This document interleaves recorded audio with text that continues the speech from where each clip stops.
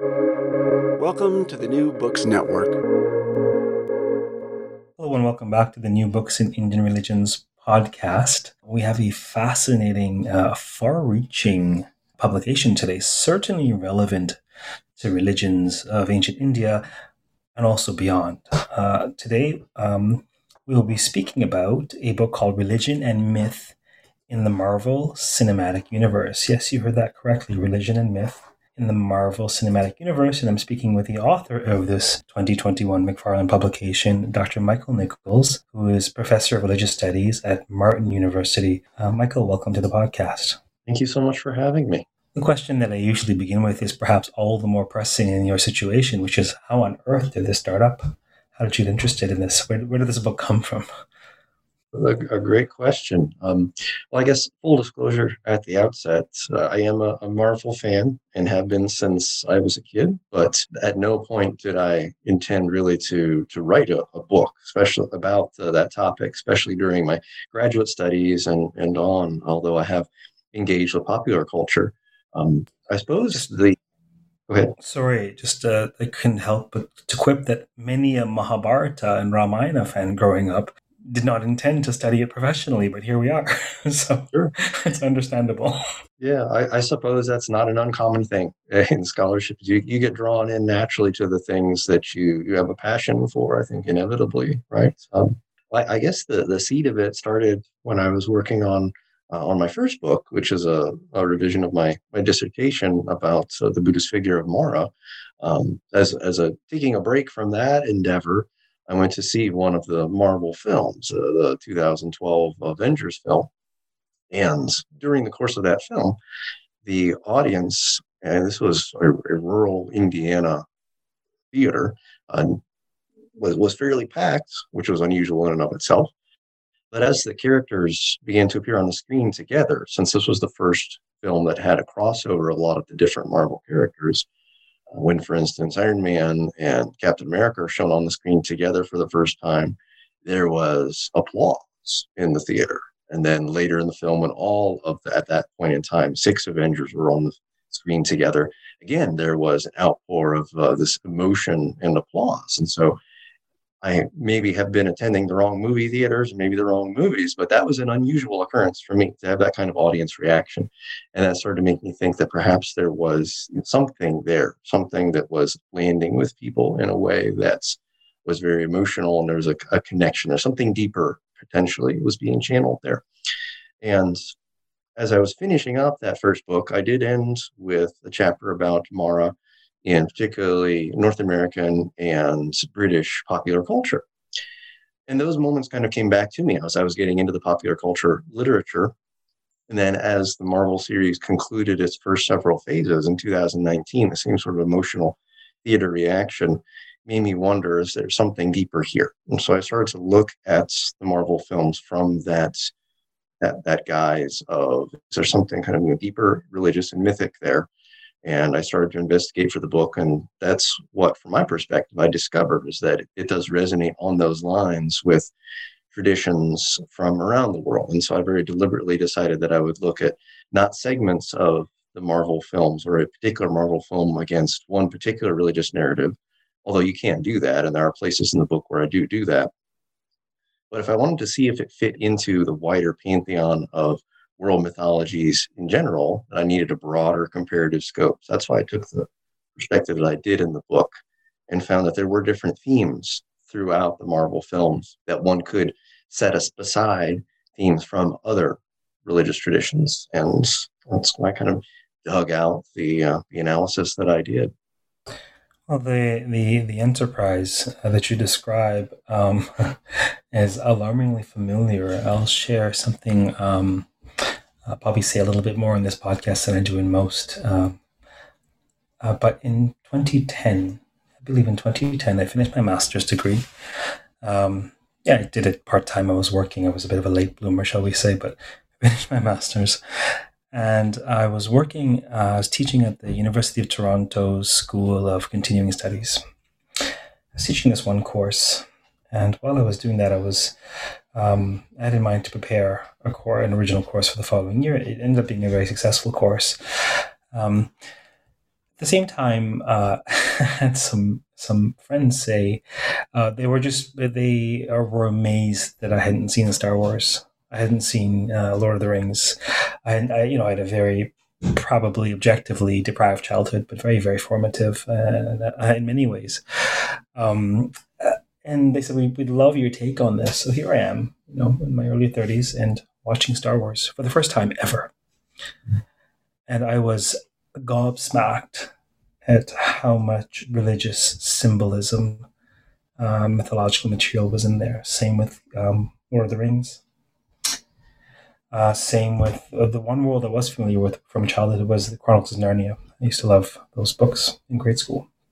And so I said, this is really fascinating. Maybe it's me, but it seems that religious mythological archetypes have found a home in these blockbuster sci-fi fantasy films.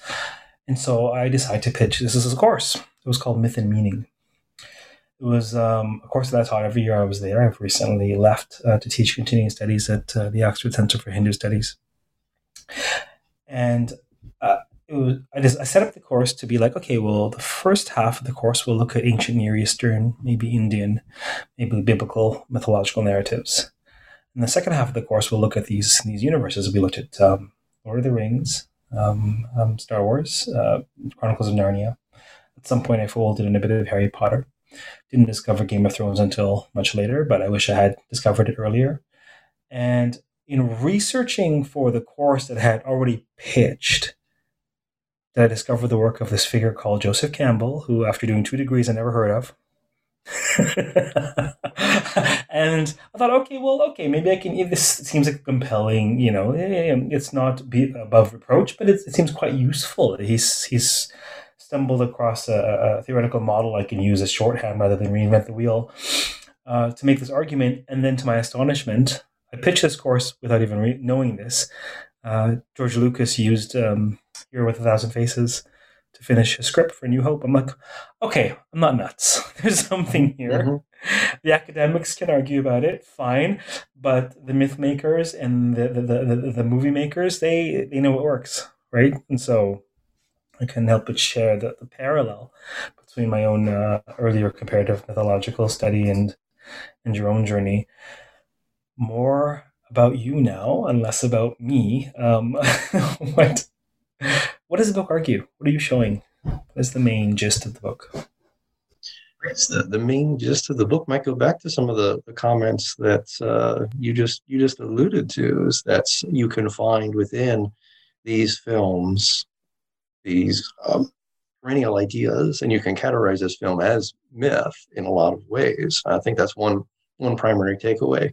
When I use the term myth, I'm using it a la figures like Alan Dundas and Robert Elwood, just in this broad category of stories of God's heroes or exceptional superpowered beings whose narratives connect with perennial human concerns. And so when you look at it from that vantage, one of the takeaways of the book is that you find that in spades within these Marvel films.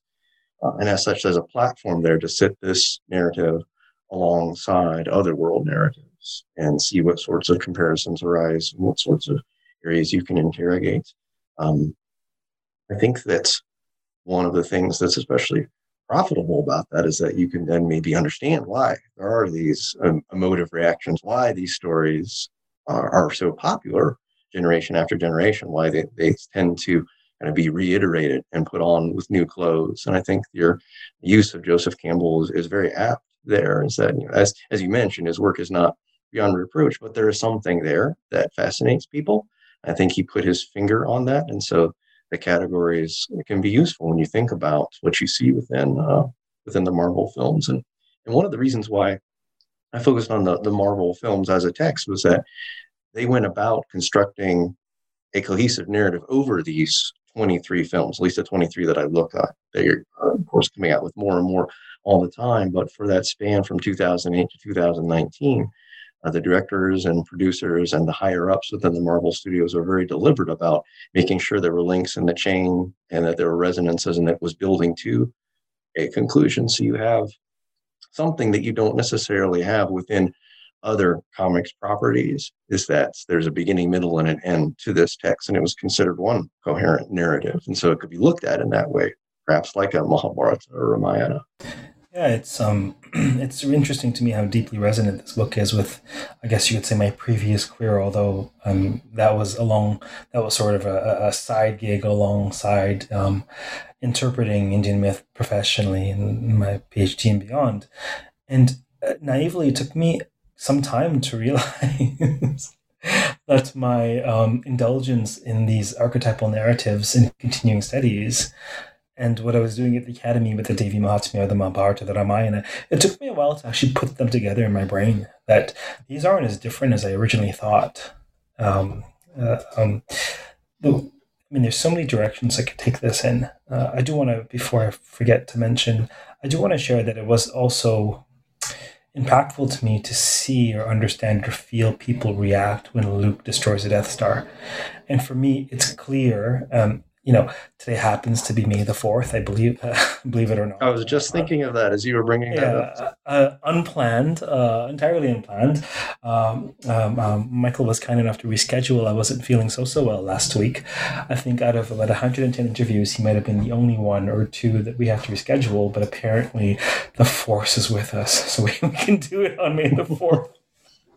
But it's so exciting when Luke destroys the Death Star or various other moments, and the audience alights to a feeling of triumph or exhilaration. They're moved. And I don't mean this so literally, but not so symbolically either. It's a religious experience for many of them. And I think it's compelling to understand, it sounds nerdy, but even for those who aren't into even for those who are, diehard, practicing Jedi or really into the Lord of the Rings, when Gandalf takes a stand and says, "I'm a servant of the secret fire, you shall not pass," it's electric. Mm-hmm. It's more than dramatic flair. It's watching a dramatized archetype before your eyes, and there's such a response in your being that surely there's something going on in sci-fi fantasy hero narratives that's beyond just telling a good story, I think, and I really do resonate with the idea that this is the modern world's safe, secular repackaging of the world's great religious themes. Yeah, I would totally agree with that. And I think within the Marvel films, the corollary for that experience that you're describing is that moment in the Avengers Endgame when Tony Stark has taken the Infinity Stones himself and defeats Thanos' army. And in some media just released by Marvel, it was just yesterday, I believe, that is setting up their coming movies and properties. The beginning of that trailer for those new upcoming properties shows some of the highlights of their past. And that clip of Tony Stark with the Infinity Stones is what sets up the whole thing. And they actually film the opening night audience's reaction. And it's that same kind of electric, ecstatic, transcendent experience of people standing up and cheering as he does this. So there's this catharsis, I think, in all those films that really resonates with a kind of religious catharsis. And I think your comparison to a safe, secular sort of religious expression is very apt indeed, that it really repackages and remodels very, very old ideas. Well, it's taken me some time to come at this situation or the stance, I suppose. Not all scholars need be seekers, but the ones who are successful scholars and successful seekers, or the spiritualists or philosophers in some way, they understand the limitations of both, and they also understand the ways in which the complementarity of each for mapping what it means to be human. And that hair-raising, electrifying, triumphant, terrifying moment, like that experience, what is that experience if not the Vishvarupa, Krishna's terrifying cosmic form on Kurukshetra, or Moses before the burning bush, or Durga slaying Mahisha in the middle of the Devi Mahatmya, a big Dracarys from Daenerys, whatever you want to call it. There are these moments that are just, if you're remotely emotionally or spiritually plugged in, they're larger than life. and they are just beyond. And so I would imagine for many prior to the age of Marvel Comics and the big screen, those moments were achieved through religious storytelling or mythological narration. Just for those of you listening, I'm sure you've heard enough of these podcasts to know that they're entirely unscripted. It just so happens that this work came across my desk that's completely awakening a previous career of mine new. So it's really, really fascinating. More to the point of your scholarship, why don't you take the audience through the structure of the book? And also beyond that, I want to talk about some specific narratives that you draw on. Absolutely. So the book is structured and set out to follow the development of the Marvel films chronologically. So since they form a coherent narrative, I start with the beginning and go through the middle and the end. With the Phase 1 films, and then follow with the Phase 2 and then Phase 3 from 2008 to 2019. But along the way, the book is structured into different chapters that hit a particular religious theme and mythic theme that seems to help that part of the narrative hold together. So, for instance, in the Phase 1 films, there is a great emphasis on the hero's origin stories. And I use a lot of theory about ritual and initiation to talk about what those are like and how those can resonate with those mythic structures. From there, we go into discussions of the hero and the monstrous, the particular villains that the Avengers and so forth face, and how those then parallel different monsters and villainous and evil figures that you find across world religions, world mythologies. The third theme that I delve into is about purity and pollution, which again is a cross-cultural theme. And you find that in the successive films within the Marvel universe, where once the heroes have been introduced, there are following that certain problems and complications that arise. And these often take the form of what you would, from an anthropological and sociological point of view, look at as pollution and impurity, oftentimes connected to the very powers that the heroes themselves possess. So there's a paradox there about what it means to be connected to the language that I use in some ways. It seems to be a corollary to the powers that the heroes possess. Is the sacred, or some way being touched by the divine, is also problematic within the context of one's connections to others. From there, we move into discussion of the morality of war, when the heroes themselves begin to combat and fight with one another. Where the tension that used to be deployed against an external other is then redeployed against an internal other. And there are plenty of narratives across mythology, such as the Iliad. The Mahabharata is a great example of internecine strife. And it to me at least was striking how a lot of the conflicts within the Marvel Cinematic Universe from that point of view really paralleled and followed the structure of those particular world mythologies. From there, I spend a great deal of time looking at the final two Marvel films within this first three phases, which particularly deal with the struggle with death and trying to deal with the inevitability of human mortality, which is, of course, a perennial religious theme. This within the main villain of the first three phases of the Marvel Cinematic Universe is Thanos, the personification of death. I compare Thanos with other symbols of death throughout the world, from ancient Maya, Hades in Greek mythology, Yama in India, Mara, of course, in Buddhism, and then the final struggle with death to try to overcome death's power, which is in itself a paradox, that the heroes can't fully escape. They can overcome death in some ways, but not in others. And so that's kind of the note that the narrative ends on, is the note that the book ends on. So that's really kind of a quick overview of the way the book is laid out, following the story of these Marvel films from beginning to end, and then punctuating it with these different themes that I think are especially pertinent and relevant to some sections of that narrative. Since this podcast will probably be hosted on the New Books in Indian Religions podcast that I primarily host, although there's without question, this will be posted to a number of other channels. Can you say a bit more about what your research tells us shows us about narratives of South Asia? Absolutely, absolutely. Really quickly, there are different points in time when I do bring in the figure of Mara, since my first book was entirely about Mara. It's hard for me to get entirely away from Mara, which I guess is kind of a pun, since that's the role that Mara is supposed to do in Buddhism, is the grasper of being. So I haven't fully escaped from Mara's grasp. He's particularly, I think, a good comparison for some of these figures of death and figures of evil within the Marvel films, because just like Mara, these figures oftentimes have their henchmen who are depicted in a much more grotesque way than they themselves, just as Mara has his army, which is far more gruesome and ghastly than Mara he himself is. And they also have this combination of death and desire, just like Mara does. So that's one example. Within Hinduism, one narrative that I come back to in the book again and again is the Mahabharata.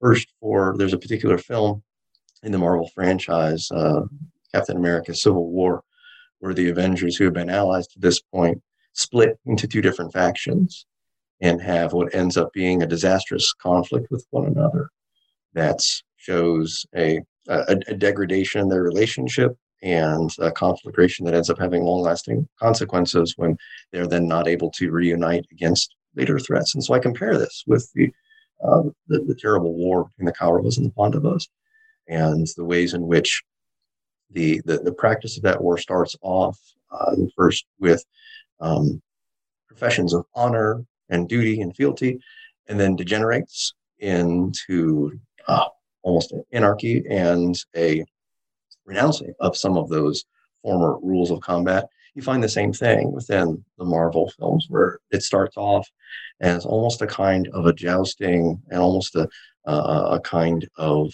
play fighting, then degenerates into a very bloody and terrible conflict. Two figures within another particular film, Black Panther, I thought were corollaries for the particular Arjuna-Karna rivalry that you find within the Mahabharata. The figure of T'Challa, who is the Black Panther, and his long-lost cousin, N'Jadaka, who is also called Killmonger, seem to fall into figures like Arjuna, who has been part of the social system and has had the benefits of that social system, whereas Karna has been on the outside looking in and resentful as a result. You find almost an identical structure between the two cousins, T'Challa and N'Jadaka. N'Jadaka, who has been excised from the family line, the forgotten member of the family, who's raised in other circumstances and hasn't been the beneficiary of the royalty that he feels he is owed. And he returns into the palace with a bloodlust for T'Challa, just as Karna wants to exact his revenge on Arjuna. So that, I think, was an interesting interplay to see a very similar sort of dynamic arise within the Marvel films that immediately, in my mind, reminded me of the South Asian narratives. Those are, I think, two of the big ongoing comparisons. There are also other places I think that would interest scholars of South Asia, or I'd make discussions about purity and pollution codes and how they play into some of the symbolism you find within the Marvel universe. I talk about Hindu goddesses, and a very brief mention as a corollary with the energy, that the Shakti that Hindu goddesses hold, and some of the female superpower characters, particularly Captain Marvel, seem to exude. So those are the things I think immediately that spring to mind that would be of interest to scholars of South Asia. How do you account for the parallels that you see between ancient mythic narratives and these modern fantastic narratives, pun intended, fantastic? Otherwise put, do these modern myth makers, for me, there's no question that Tolkien's a myth maker, that C.S. Lewis is a myth maker. There's no question in my mind that George Lucas quite consciously set out to make a modern mythology. So the myth makers of these movies, did they go and read ancient Indian myth? Like, how do you account for these parallels? Yeah, that's of course I think the quintessential question, and I don't know that there's a single answer. I think that it's probably a combination of both. A lot of these myth makers are aware of at least some of the preceding mythologies. If you take, Tolkien, for example, was certainly aware of European mythology and patterned some of the events of his stories on earlier stories, like Beowulf is one great example. And George Lucas, being aware of Campbell's work, was trying intentionally to create a new mythology. I think in some cases, some of these stories had to have been ones that the makers of the Marvel films were aware of. But I think that only gets you part of the way, because at least in the study that I did, the resemblances were so vast and go across so many different corners of the world that I think that it speaks to some of the universal issues that all cultures and all individuals eventually face. The most striking probably is that we all have to face up to our mortality. That's something that we're all in the same boat, no matter what time period or culture that you live in. And so that is a dilemma that any mythology or any individual is going to face. And so this is an example, another mythic take on that. The same thing with other issues like how you interact with one's family, the morality of war. Some of these timeless issues, I think, just reoccur and are universal human problems. And so any mythology is going to deal with one or more of these universal human problems. And I think that we shouldn't be surprised if we see mythologies popping up again and again that deal with these issues, because they're just part of what it means to be human. Yeah, that really resonates. When as I mentioned, I did a couple of degrees at the University of Toronto, and I literally never heard of Joseph Campbell. Then I soon learned that he's typically not acceptable as a scholarly source, but I was using him to teach adults who were quite interested in the courses, and many of them were reading his stuff when it was coming out in previous generation. And so as an academic, I would use Campbell potentially with some reservations, but more, I think, clarifications and more delimitations of his work. In terms of when I teach and coach and live and breathe, it's abundantly clear to me that the human condition isn't just society and culture and everything in the outer world. The human condition is very much about our worldview, and our worldview is very patterned. And our experiences help us to develop this innate pattern that's part of us. And that's when I came across the work of Campbell, and in so doing really had a good look at Jung for the first time. I'm like, I don't know if what they're saying is true, but I know that this is the best theorization I've come across, or analog, or this is the best way in which to talk about, in terms of scholars, to talk about patterns of human behavior, patterns of the human condition. It's abundantly clear to me, anyhow, that we are more than just what we experience in the objective world. And there is something that you find a piece of art from ancient Egypt or a different civilization, and certainly it's only going to be enriched if you begin to understand how it was received and why it was crafted in that day. But nevertheless, for the beauty to shine through, it's much more than a product of a specific unique culture or individual. But I feel like I'm preaching to the choir, not that I'm preaching. Anyhow, what was your favorite aspect of this project? Or conversely, what stuck out to you? What were you surprised to learn? My favorite aspect, I think, was it was certainly an energizing project. I will definitely admit to that. And I've loved all of the other publications that I've done. In my first book, certainly, but it was a qualitatively different experience to work on this project, I think, because it did marry together that interest that I'd had since I was very young in these characters, and with the professional world that I've lived in since being an adult, in ways that I hadn't anticipated. So being able to think about that realm as a source for my professional world was really, it wasn't something I had anticipated, and it was a lot of fun. It was just a lot of fun to do. to think about them from a critical but also a creative way at the same time. And I think that what I learned that I wasn't anticipating is that when I would talk about the project, the enthusiasm that I would receive from people, which kind of demonstrated the reach of it. I enjoy the work that I did on Mara, but when I would mention that, people would kind of say, "Oh, okay," and kind of smile and nod, and that was the end of it. I would get a lot of follow-up questions and genuine expressions of interest when I would talk about Marvel and religion and myth. So I think that it's something that had a wider reach, and I wasn't expecting that. So it was the sort of project that I really looked forward to working on day after day. And do you think the reach was simply the popularity of these narratives? I think so. I think definitely so. And I think that it really, as we've been kind of throughout this conversation coming back to, it's something that speaks to people on a deeper level. And this isn't to say that there aren't other interpretations of particular Marvel films. I don't know of one that looks at the whole span of all 2 dozen or so to this point, but there are particular interpretations of one or the other film, usually from a political angle. They talk about it as a reliving of post 9/11 American trauma and talking about how these superpower beings like a revivified United States military going out and refighting and re-winning 9/11 over and over again.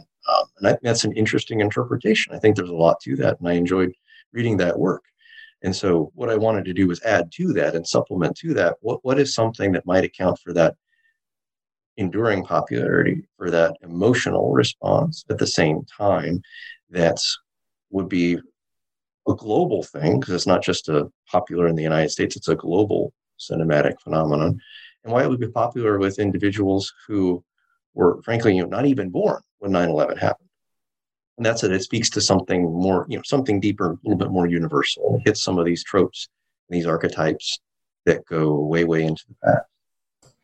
Yeah, I've come to think of it as two orders of analysis, or at least anyhow, or two orders of reality that are both true in tandem, in that one in my brain is called the sort of sociocultural dimension, and the other one I think of as a psychospiritual dimension. And certainly it's the case. I mean, all of Narnia exists in a wardrobe in the countryside of the UK during World War II, right? Ring of Power, hello. We know what this is responding to or energized by on some level, without question. I think I've said this in a lecture earlier in the week. I was saying stories that survive centuries and millennia don't do so because there's a shortage of human ingenuity and creativity in these cultures. How many stories end up on the cutting room floor every day? The ones that survive are the ones that remain relevant. And the Mahabharata, of course, it's teaching us about ancient India and about Dharma and about pretty much all things Indic. But no, the Mahabharata is teaching us about us. Mm-hmm. Mahabharata is teaching you about you. Star Wars is teaching you about you. The aspects of you that are not tied specifically to a generation or a culture. And, there's that. It's difficult because I find that it's easy to focus on one and de-emphasize the other, much to your own peril, because obviously a narrative is a product of time and culture, obviously, without question. But the classics are obviously more. And if they weren't, no one would care about them for that long. But at the same time, I don't know, I imagine that I don't really have a sense to gauge how seriously our colleagues take this line of inquiry or questioning. I'd be interested in your thoughts in terms of, people don't teach Joseph Campbell. As far as I can tell, he's not really taken seriously. And as I've mentioned, I think he needs, I think that he could be bolstered or corrected in certain ways, but I really don't think he could be dismissed or should be. I'd be curious to know about your thoughts of that in terms of the state of scholarship on these sorts of narratives. Yeah, so thank you for that question. I think that's one of the things that I was trying to accomplish in the book too, as maybe the introduction and then the conclusion point towards, is to think about how these materials can be put alongside others and put within the pantheon of all the different narratives we do study, we do look at. And I draw slightly in a couple different places on Joseph K. Marble. I don't use his work throughout the book by any means, but I think that you're right, that there are definitely ways that you can still draw on a figure like him to think about some of the more universal aspects. And popular culture is popular for a reason. It gets that reaction for a reason.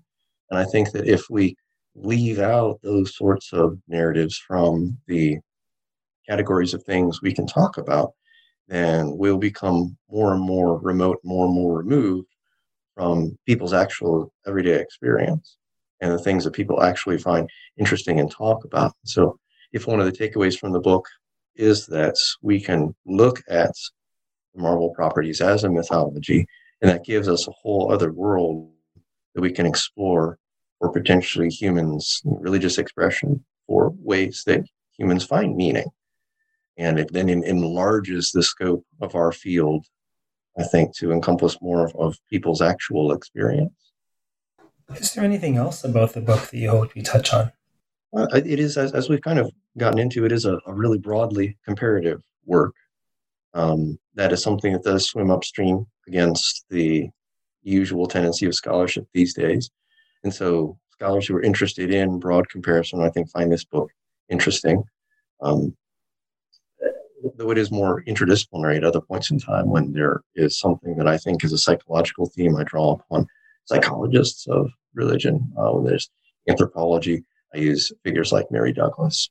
And so it is something I've tried to draw a lot upon. And some of that goes back to the teaching environments that I came from. Prior to working at Martin University, I taught at St. Joseph's College in Rensselaer, Indiana, which had an interdisciplinary, before unfortunately the college closed.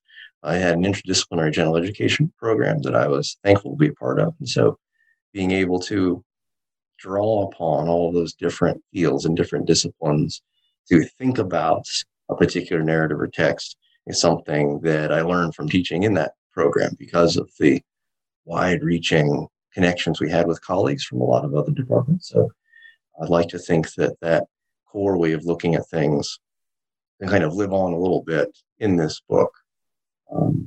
Those would be some of the things that I would mention also about the work and about who might find it interesting. I hope there are a lot of people who would be able to find something useful and entertaining about the text, if nothing else. Without question, a number of folks, whether fans of these modern narratives, whether people interested in religion and popular culture. I mean, there's certainly is appeal. Commenting on what you just said, I think it's very important. Personally, I think the humanities is about human experience, as obvious as that sounds. That gets lost in the shuffle, and that experience is not amenable to fitting into one paradigm or one discipline or one methodology. And so when people get together who study human beings from these different aspects of the human experience and they have meaningful conversations, you're only going to have a more complete vision or sense of the human experience. And so Mary Douglas, I mean, I'm convinced that she wrote her final book for the sake of my dissertation. Her final book wasn't ethnography at all. She was able to figure out that ancient narratives from the Iliad, from the Bible, were composed in this thing called ring composition, and that form, that compositional strategy, was crucial for exegesis. It was a hermeneutic strategy on behalf of its authors or redactors. I come across this jewel of hers, and I'm convinced she writes for me before she leaves this earth. I'm like, oh, wait a minute. The same thing applies to the Devi Mahatmya, the great goddess myths of ancient India. Cool. Do I need to answer the question of whether or not, an author of the Iliad traveled to India at some point and left a tradition of ring composition? I don't know. I have no idea. We'll never know. The point is that ring composition crops up across the ancient world in a very meaningful way for the stories that have stood the test of time. And it's ludicrous to think that's coincidental. And so I just wanted to comment on the power of interdisciplinarity with respect to what I view as a more robust approach to the humanities. Enough for me for one day. Before we say goodbye for today, just tell us: are you still working on this topic? What are you currently working on? I'm currently working on a couple of different things. I'm working on a couple of articles, one about Buddhism and sickness in the wake of the pandemic.